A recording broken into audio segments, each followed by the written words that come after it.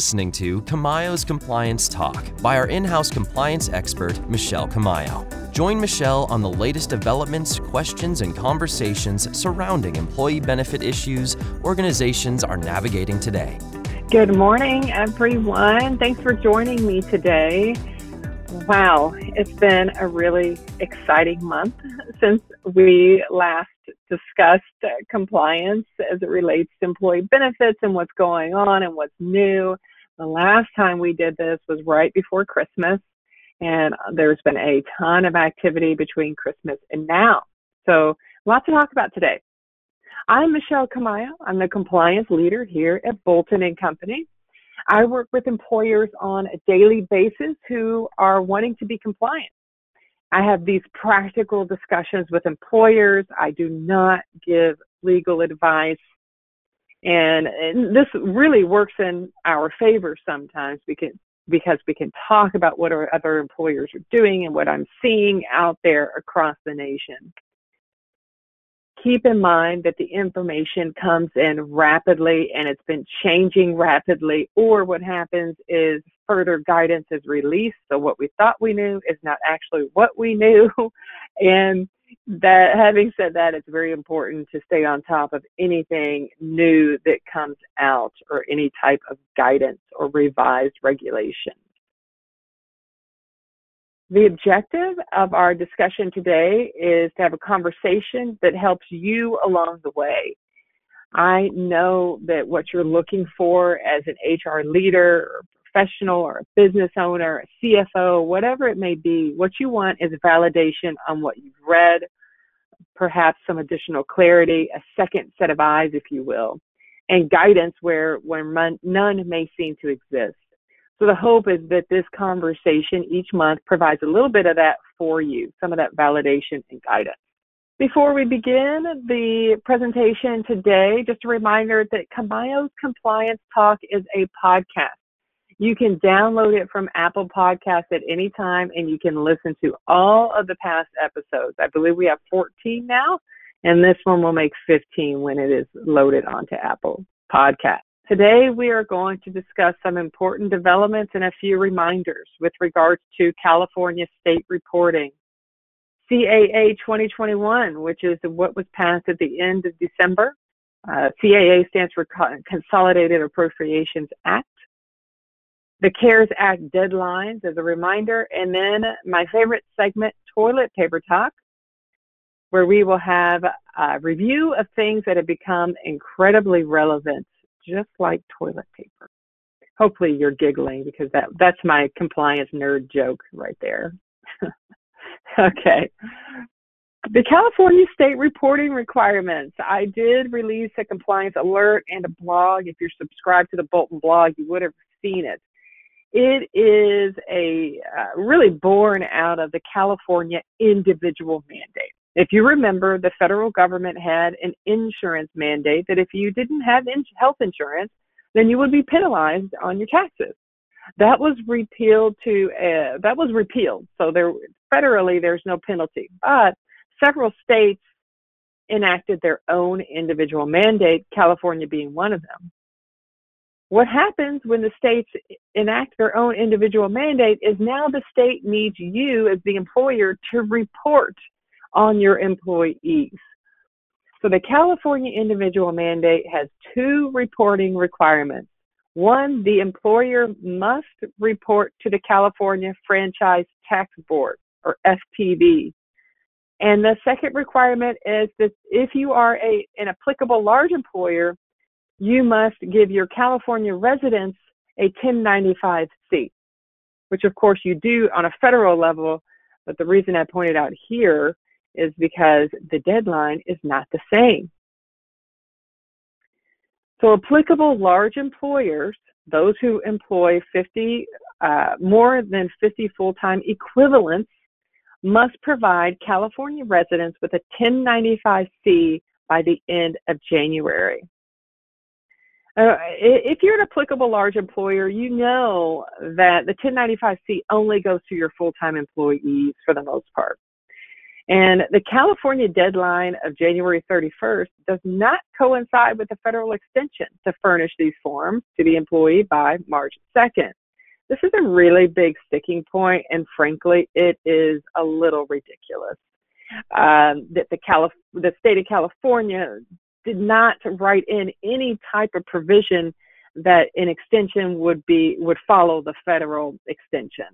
And so that leaves employers who have California residents, if you're issuing a 1095-C, you need to do that by January 31st to your California residents. The federal deadline to furnish these forms is March 2nd, but the California deadline overrides that for your California residents. If you are not an applicable large employer, you do not have to furnish a 1095-C because you're not subject to 1095-C reporting. The state of California is requiring self-insured plans to report the 1095-Cs to the state, to the California Franchise Tax Board, by the end of May. For fully insured plans, the reporting to the state, you can just rely on your carrier to do that. So no action is needed for fully insured plans to report to the state of California. Your carrier will do that on your behalf. If you're self-insured, you will need to work with either the state guidelines or with a vendor to report your 1095-Cs if you are self-insured. And that is to the California Franchise Tax Board. Now, don't forget, because what I'm finding is there's some confusion about reporting requirements. There are two separate reporting requirements. One is to the state of California Franchise Tax Board. The other one is to the California residents when it comes to those 1095-Cs. And these reporting requirements are in addition to the federal reporting requirements that you are already used to. So I'm going to open this up to questions here. I believe I have one. I thought the mandate to employees by 2031 to California residents applies to those over 250 employees. No, it does not. It applies to any applicable large employer, which starts at 50 full-time equivalents.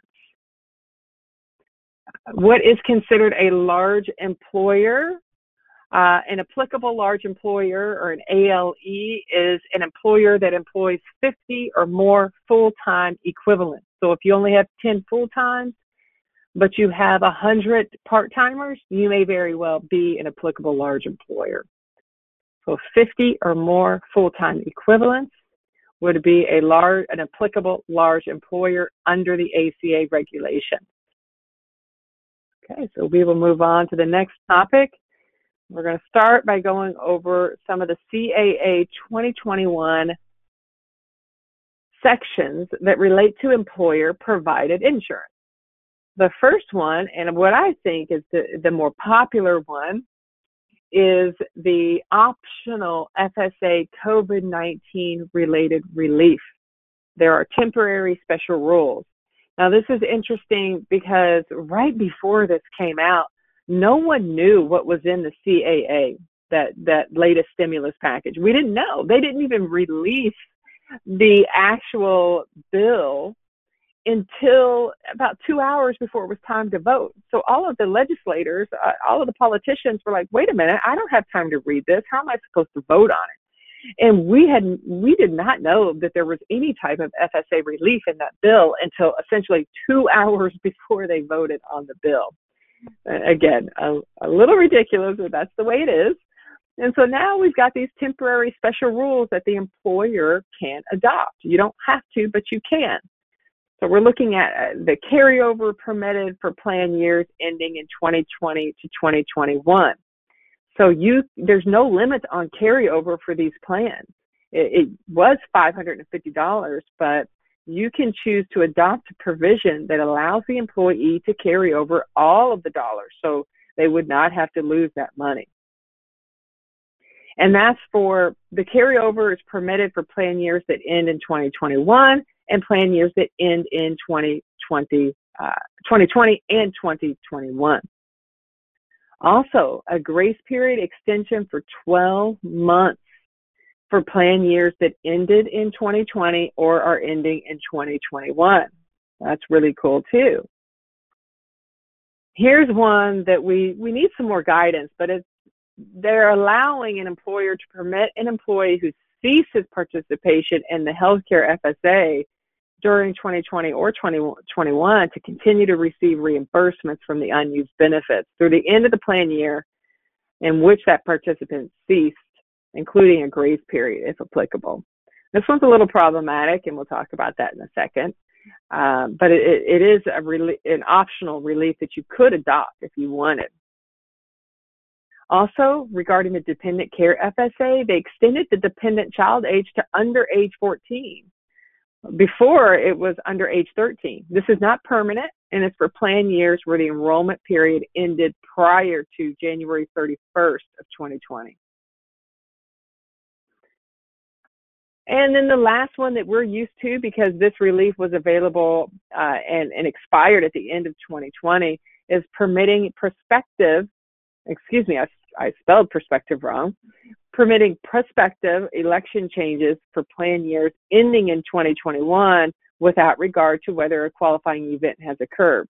So this just means that an employee could come to you at any time during the year and say, okay, I want to stop my contributions into either the dependent care or healthcare FSA, and you wouldn't even need to ask if there was a qualifying event because there does not need to be, as long as you have adopted that provision. And as the employer, if you want to adopt any of the provisions, you would need to go through your FSA TPA, and you would also then need to communicate to your participants which of the temporary special rules that you have adopted. One thing that I'm sure you've heard if you've done any research into these special rules is the impact to HSA eligibility. That is very real. If your company offers an HSA or the individual is enrolled in an HSA, say with a spouse, then the carryover or grace period could affect whether or not they can contribute to an HSA. If plans have a carryover, generally the employee can cancel the carryover, or they can convert to a limited purpose and still contribute to an HSA, as long as they're not enrolled in the FSA, of course. But if there's a grace period in play, this does affect HSA eligibility. And I say that so that those employers who have an HSA and an FSA need to be mindful of the impact that your decision would have on HSA eligibility. So here's kind of an example, because over the past several weeks I've been asked, well, how do we know what changes to make as an employer? What should I do? And I always say, if you have a plan that has a carryover already, then you should probably adopt the carryover provision. If you have a plan with a grace period, then you should probably adopt the extended grace period provision. That just seems logical to me. I can tell you that if you have TASC as your FSA TPA, TASC has put together this nice chart of a summary of plan changes that TASC is all automatically adding to your plan. And if you're a TASC client, you have to opt out of these plan changes. Again, what you're looking at right now is only for those clients that have a TASC as their FSA TPA, but it provides a good example.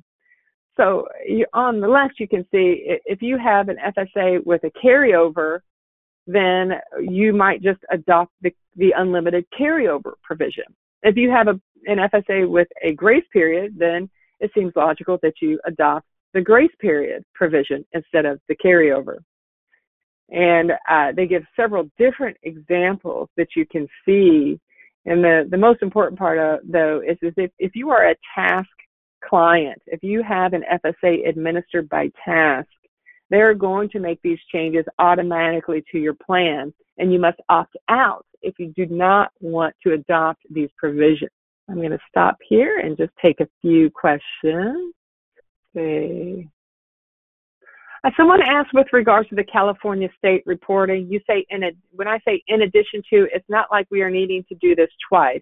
You do not have to to furnish a 1095-C to an employee twice. No, absolutely not. Once is enough to furnish to your employees. However, you do need to report to the state in addition to the federal government. Although if you have a fully insured plan, then the carrier does it on your behalf. So if you have a fully insured plan, you are really reporting only once.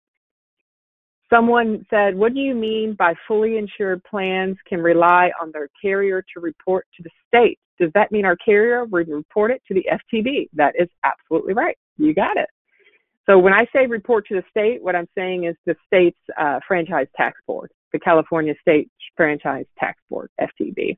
Yes, your carrier will send the 1095-B information to the state of California, and California has agreed to accept that information from your carrier.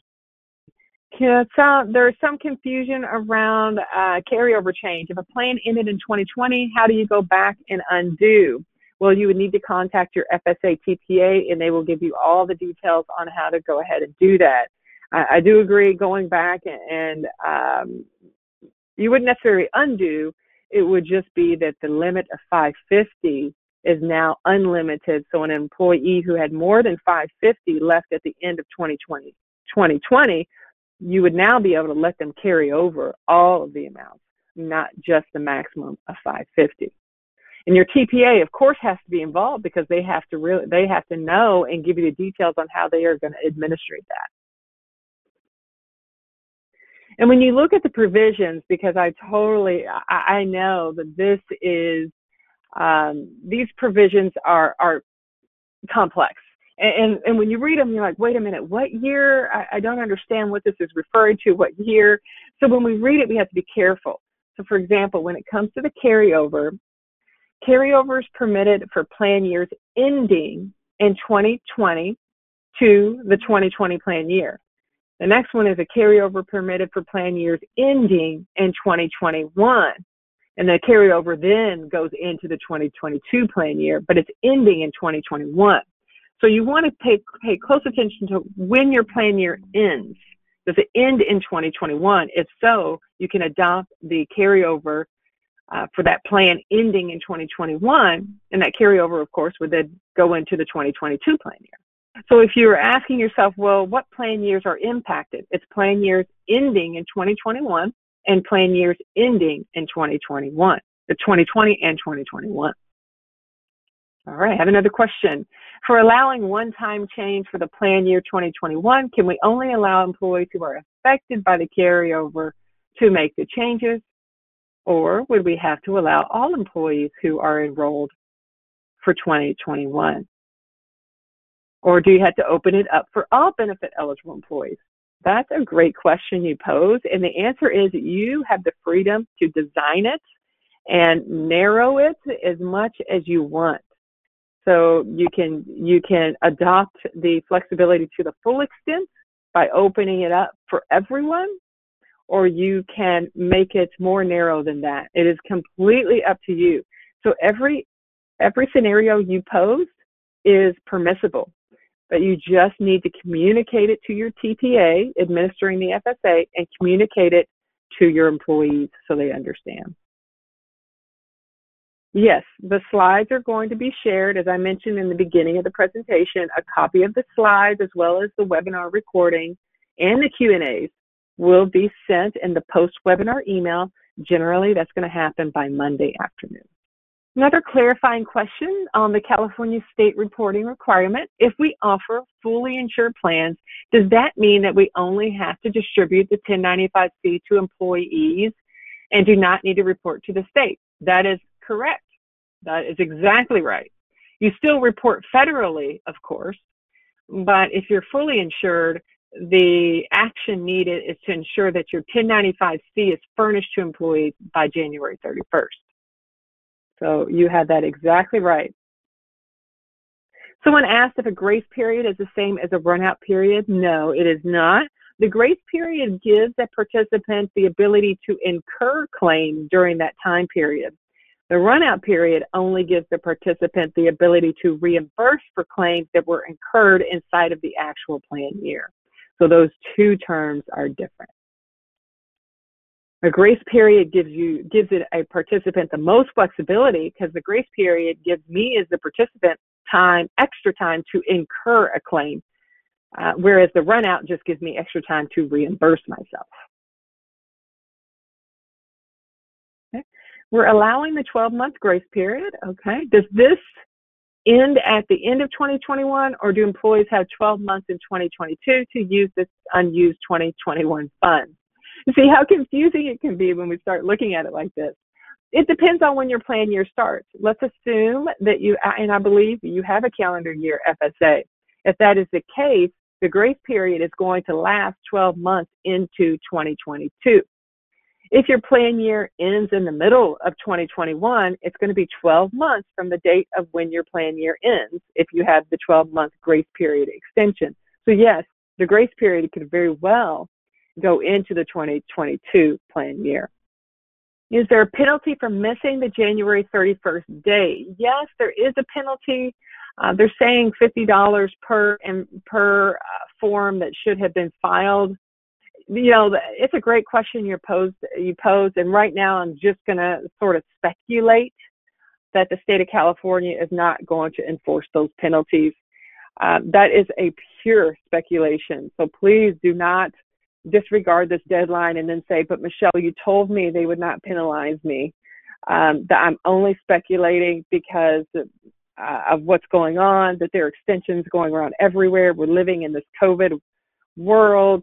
I cannot imagine the state of California is going to go around and penalize employers who did not send a 1095-C to their California residents by the end of January.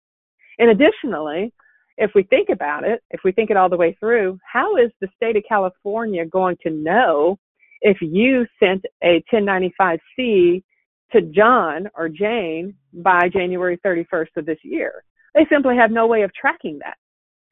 So I would not know how, I couldn't even imagine that the state of California would even know when you sent it, unless, of course, an employee called and complained.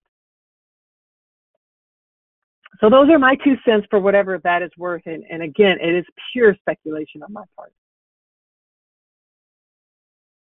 Someone asked me to clarify whether the dependent care age is it now under 14 or up to 14? So let me go back to that slide. And please note, it is not permanent. It is not a permanent change.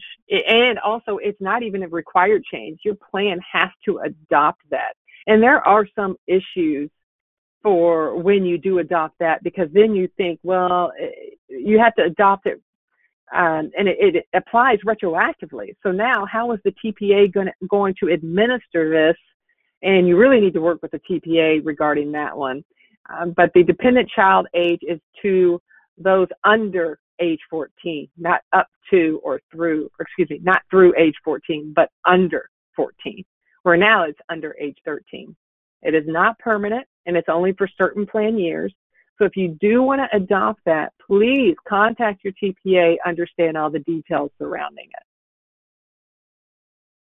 We still have several different questions, and I'm going to stop and answer them all, because that's what this conversation is all about. Is I want you to have an opportunity to ask what's on your mind, so you get what you want from our discussion.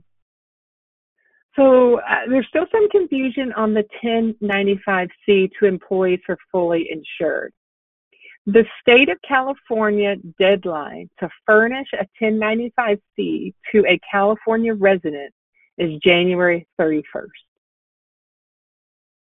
The federal deadline to furnish a 1095-C to any employee who gets one, which is a full-time employee, is March 2nd. The two dates do not coincide. So that means if you employ California residents, the state of California requires you to furnish the 1095-C by the end of January instead of March 2nd, which is what we're all used to via the federal deadline. I'm hoping that clarifies. But if it doesn't, that's okay. You can ask this question as many times as you want using different language, and I will answer it because I know compliance topics are rarely simple, unfortunately. Yes, details on how to find the Apple Podcast. Oh, yes, you would go to any of your Apple product, your iPhone, for example, go to your podcast application, go to it, click on search, right, and type in Kamayo's Compliance Talk, and it comes right up. It's an Apple podcast. So wherever you download your Apple podcast is where you will find all of the past episodes. And you just search Kamayo's Compliance Talk. The carrier reports to the state on behalf of the employer. So we're talking about the California state reporting. If you have a fully insured healthcare plan, the carrier will report on your behalf. If you are fully insured, the carrier reports on your behalf. If you're self-insured,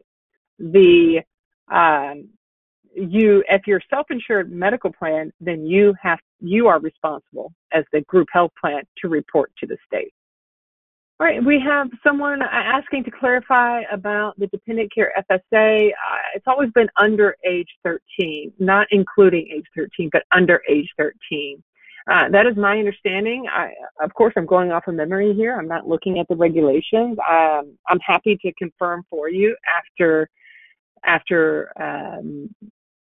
this discussion. I can confirm for you, but I'm actually very certain that it was always under age 13 and it is now under age 14, not including the age 13, but under. Do the optional changes we discussed apply to FSA plans only? Yes, they sure do. It's FSA COVID relief. That's the topic we were discussing, and it applies up to both healthcare FSAs and dependent care FSAs, although some of the provisions are going to be only healthcare FSA, but for the most part, both FSAs. Again, someone asks if the carrier does the carrier provide the 1095B to the state for us? If you're fully insured, the carrier is going to report to the state on your behalf. And the form that they use is a 1095B. So that's what they will use to report to the state on your behalf. And that's if you're a fully insured plan. The deadline to report to the state is May 31st. And so the carrier will do that on your behalf if you're fully insured by May 31st. Someone asked if there were any rumblings about extending the state or federal tax due date for 2021. There are none that I've heard.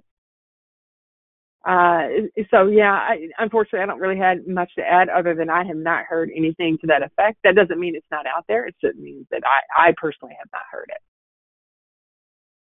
Yes, dependent care FSAs can also include elderly care for sure. If that's if you have an elderly person who is your qualified tax dependent, there's no doubt. But today we are really just speaking to those provisions that were built into the CAA 2021, and elderly care was not a part of those expanded relief options. All right, so let's move on to another provision that was added to the CAA 2021, which was that latest stimulus package passed at the end of December. There's a provision in there called the Surprise Medical Billing Act. California already had its own version of this act, but the Surprise Medical Billing Act in the CAA 2021 ensures there's a federal standard across the nation.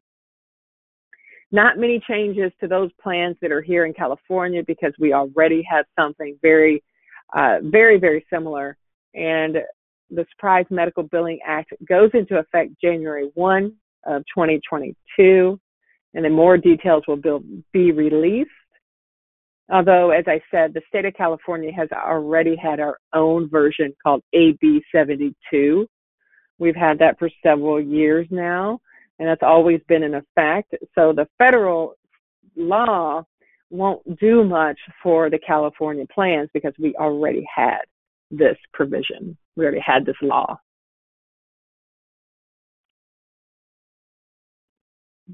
Talk a little bit about FFCRA, that has expired, but there's a voluntary extension that was built into CAA 2021, and that voluntary extension is to March 31st, and it's optional. And why is it voluntary? The reason it's voluntary, or they're saying this, is because you can still, as the employer, take advantage of tax credits that you're using for FFCRA leave until March 31st. So as you can see, that tax credit can only be taken for leave through March 31st. And the text of the language of the bill does not provide additional emergency paid sick leave or EFMLA. It doesn't provide additional paid time for those that have already used it. But what it does is it just allows any employee who has not already exhausted it to use it through March 31st if you want to adopt that. You do not have to. Although I can tell you FFCRA is most likely coming back. Biden released a stimulus package, and the extension and expansion of FFCRA was in that package. And industry experts have already said that we believe that is going to be a part of any final package that is passed. Although right now it's just in the developmental stage, you can pretty well say it's very likely that FFCRA will come back, and it will be expanded when it does come back. So more to come on that, but for now you can consider it expired, but you can extend it voluntarily until March 31st by using the tax credits.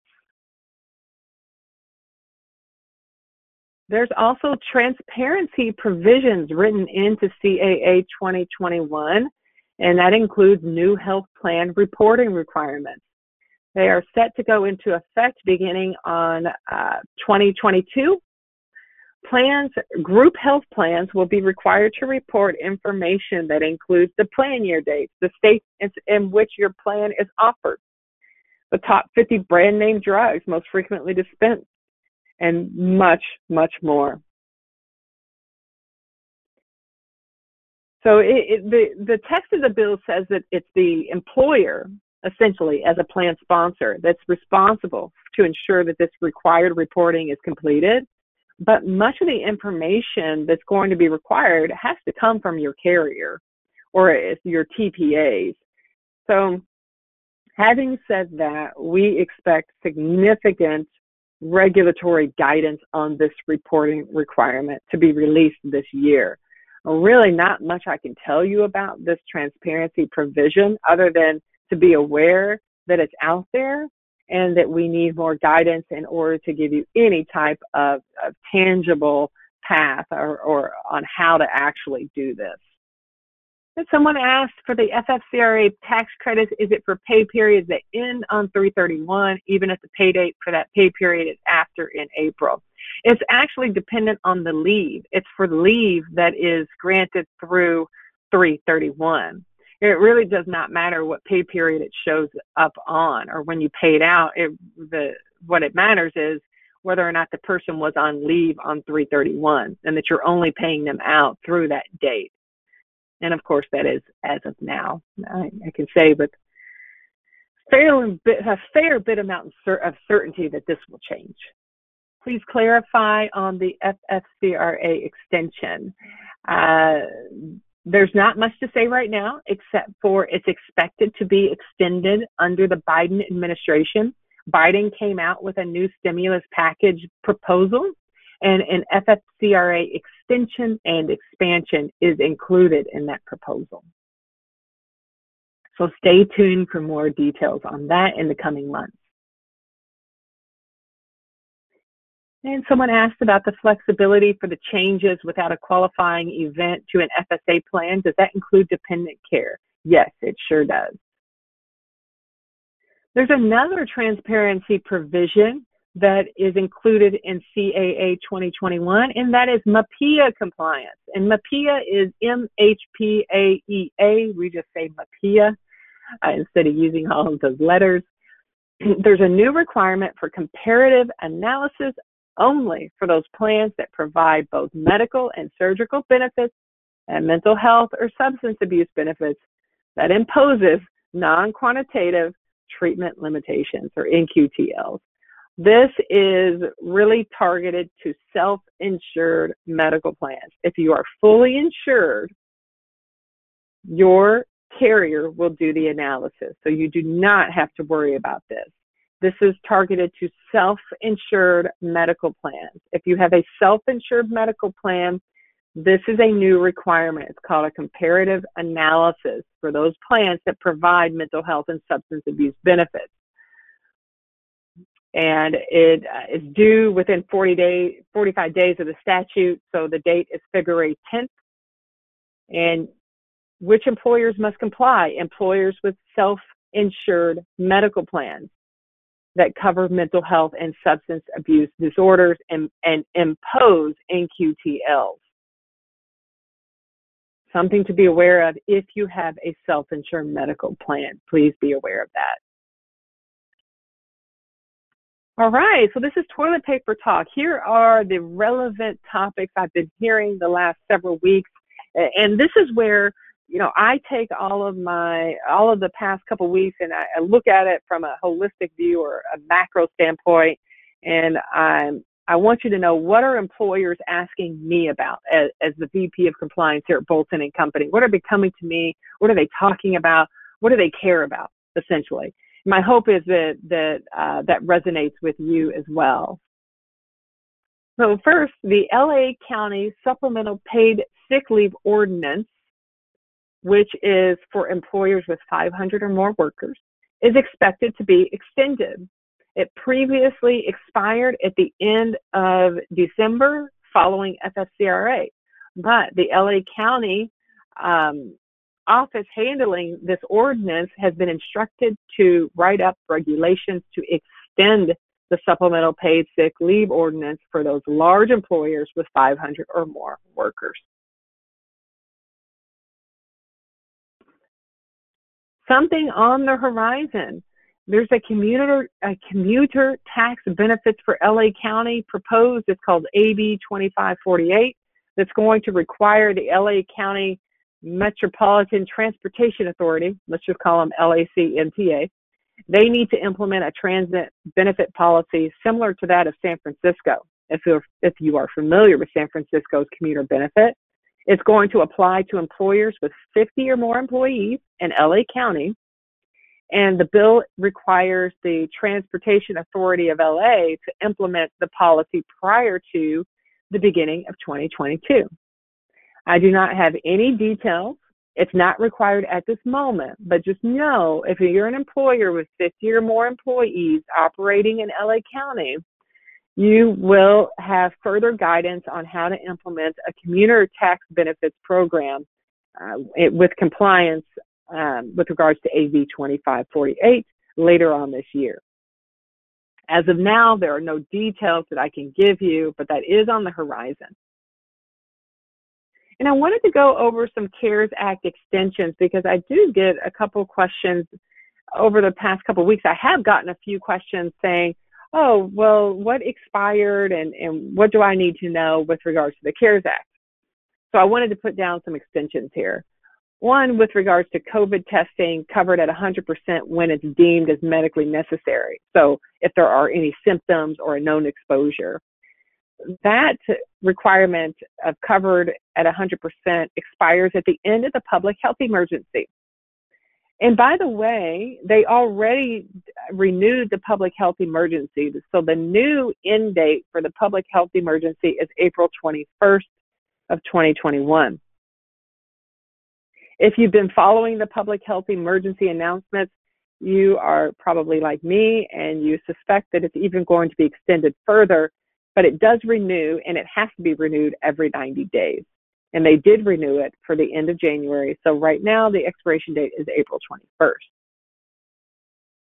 High deductible health plans, so essentially HSA eligible plans, can provide first dollar coverage for telehealth. That expires at the beginning of 2022. The CARES Act provision that allowed FSAs, HRAs, and HSAs to reimburse over-the-counter medicine and menstrual care products is permanent. There is no deadline for that. It is a permanent provision, which is very welcome for those of us who have one of those plans. COVID vaccines will be covered as preventive care as soon as the U.S. Preventive Services Task Force recommends it. And that has to be done within 15 days. That was part of the CARES Act. With regards to an employer paying for the employee student loans, giving them a tax-free repayment up to $5,250, that did expire at the end of December. However, CAA 2021 extended that through 12/31 of 2025. So that has been extended. I have a question. COVID tests not deemed medically necessary but are required for work. Yes, so teachers, for example, is a great example, are not covered 100% by the carriers. Oh, great question. There is a separate provision or a separate law that was actually enacted by the Department of Managed Healthcare in California that requires the carrier to cover testing for essential workers, including teachers. It's not a part of the CARES Act, which is why you don't see it here or why we didn't talk about it. It's actually from the Department of Managed Healthcare in California.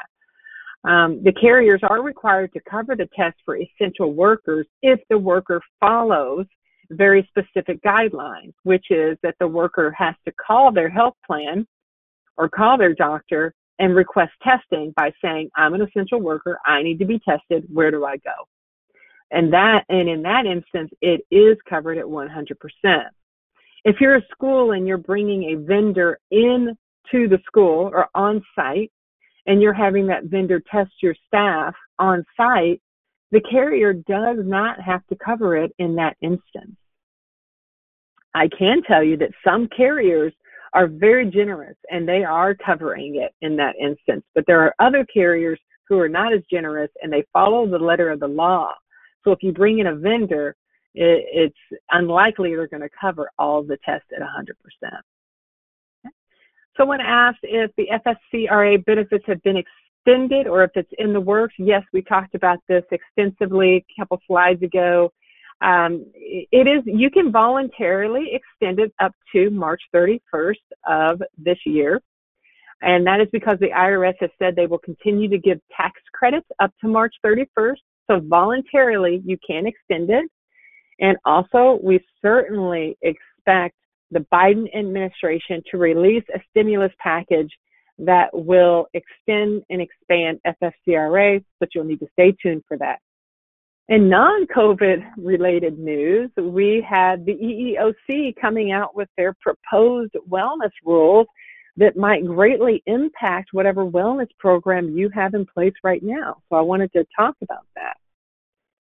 First, these are proposed rules. They're not yet final, but we would expect them to be final, although we also expect this to be delayed much longer than we thought because of the Biden administration. As soon as he came in, essentially what Biden did was he put a freeze on all of the legislation that was pending prior to his presidency. So what that means is that these proposed rules will be delayed because they are part of that freeze that Biden ordered on all of the pending legislation. And in fact, Biden may delay the rules to be final for quite a long time because right now the EEOC is, the majority is Republican.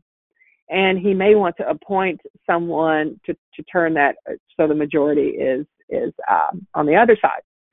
So we'll see about that. But for now, you should be aware if you're thinking about a wellness program or if you have one, that you may have to scale back your incentives to what they are calling a de minimis level. There is an exception for programs that are integrated into the group health plan and health contingent. Those programs are fairly uncommon, but they do exist. So there shouldn't be that many exceptions to this. And if we look at whether or not it's integrated into the group health plan and whether it's health contingent is going to require an individual to satisfy a standard related to a health factor. So for example, if you want someone to walk 10,000 steps and then you give them a reward, that's health contingent because they have to be able to walk. They have to be able to at least have a a certain health standard to be able to walk those 10,000 steps. Or if you want your participant to obtain a certain health result, like having a BMI under 30, that's a health contingent program. And it also has to be integrated into the group health plan, which means generally it's going to be tied to a premium reduction.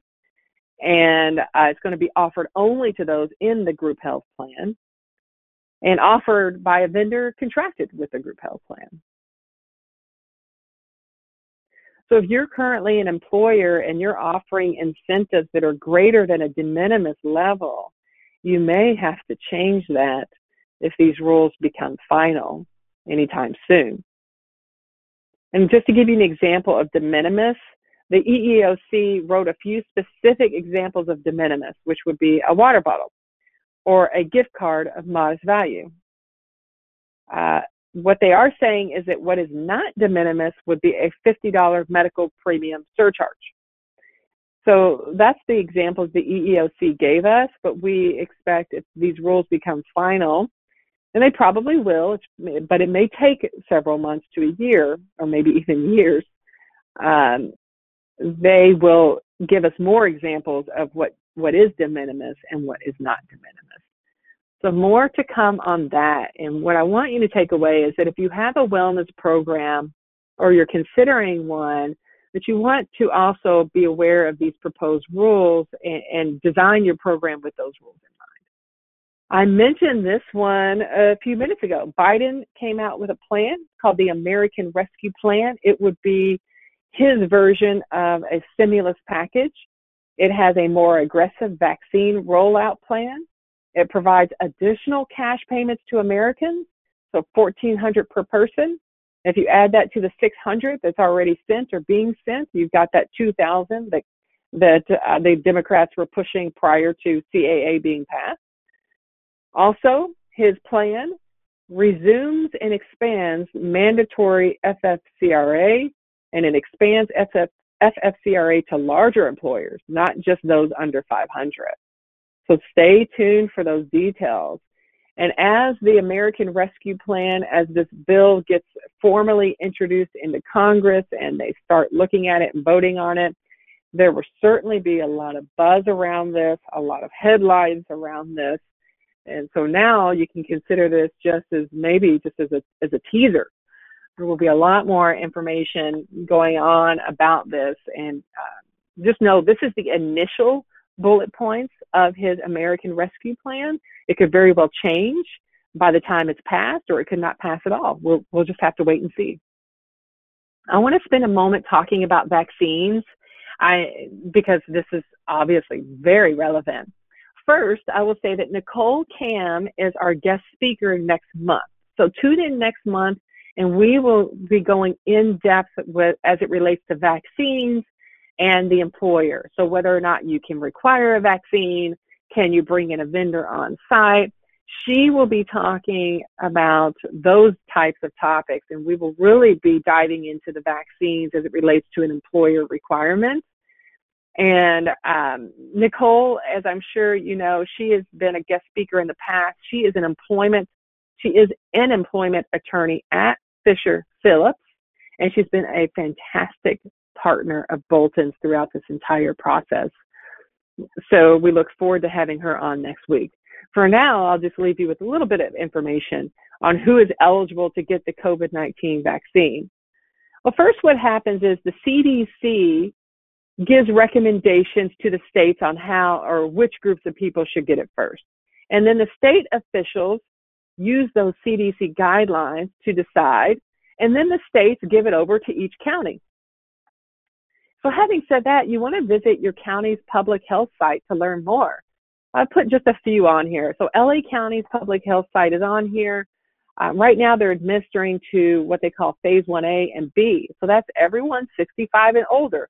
And you can make an appointment online if you're 65 and older.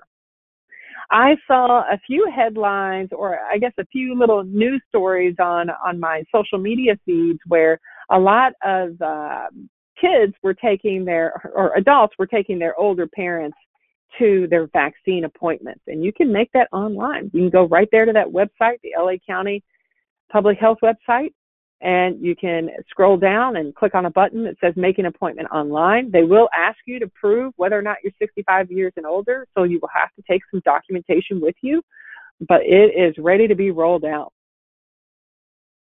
For Orange County, they are also administering the vaccine to those 65 and older, so you can also make an appointment online for that, and there is the website for the Orange County vaccine information and appointment making.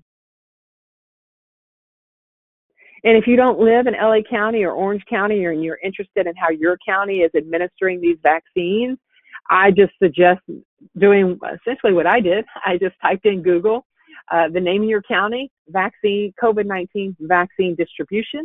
It'll probably take you right to that page, which is what happened with LA County and Orange County. I hope that's helpful to you. And will there be a cost to members for the COVID-19 vaccine? No, not at this time, probably not ever. Right now, the federal government is subsidizing the vaccine and the cost of the vaccine using their Operation Warp Speed tax dollars. So right now, the federal government is paying for it. At some point in the future, it will be the carrier who pays for it, but they will not bill the member. So there is really not going to be any point in the future where you as the member will have to pay to get the vaccine. Will there be a cost to employers for the vaccine? Yes. After the Operation Warp Speed money is exhausted, then the health plan is going to be incurring those costs. But if you're fully insured, as you know, you're not paying those dollars. You just pay a fixed fee to the insurance company, and they cover all your claims. If you're self-insured, then yes, your claims dollars will be reflected if someone gets the COVID-19 vaccine. But as the member getting a vaccine, you will not pay anything. We'll talk more about that when Nicole Cam joins us next month. For now, I'm going to leave you with a list of resources, our bulletin blog.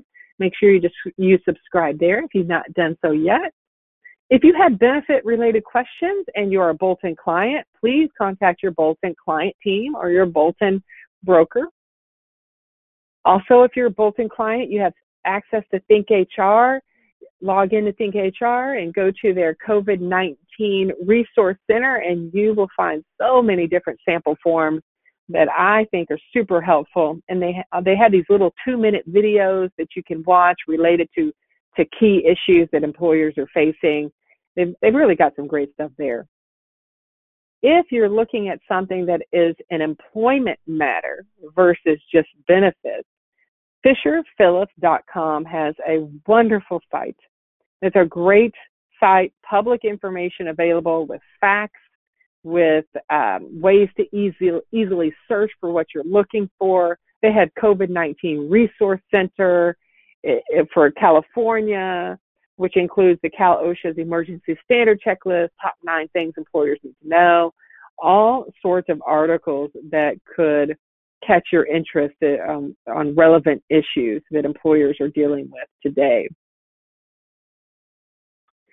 So I hope you'll check one of these out. And in the meantime, other than that, we'll see you next month with Nicole Cam, and she will be on to talk about vaccines and employers and whether or not you can require one and much more.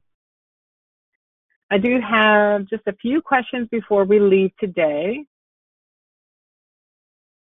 Do we have to offer the FSA dependent care extensions to terminated employees? No. All of the FSA COVID relief options are optional. You can adopt one, you can adopt all, you can adopt none. You can also adopt one and then narrow it and design it to whatever works for your organization or whatever works for you. So no, you do not have to offer that it's what's called a spin down provision. That's really what you're referring to.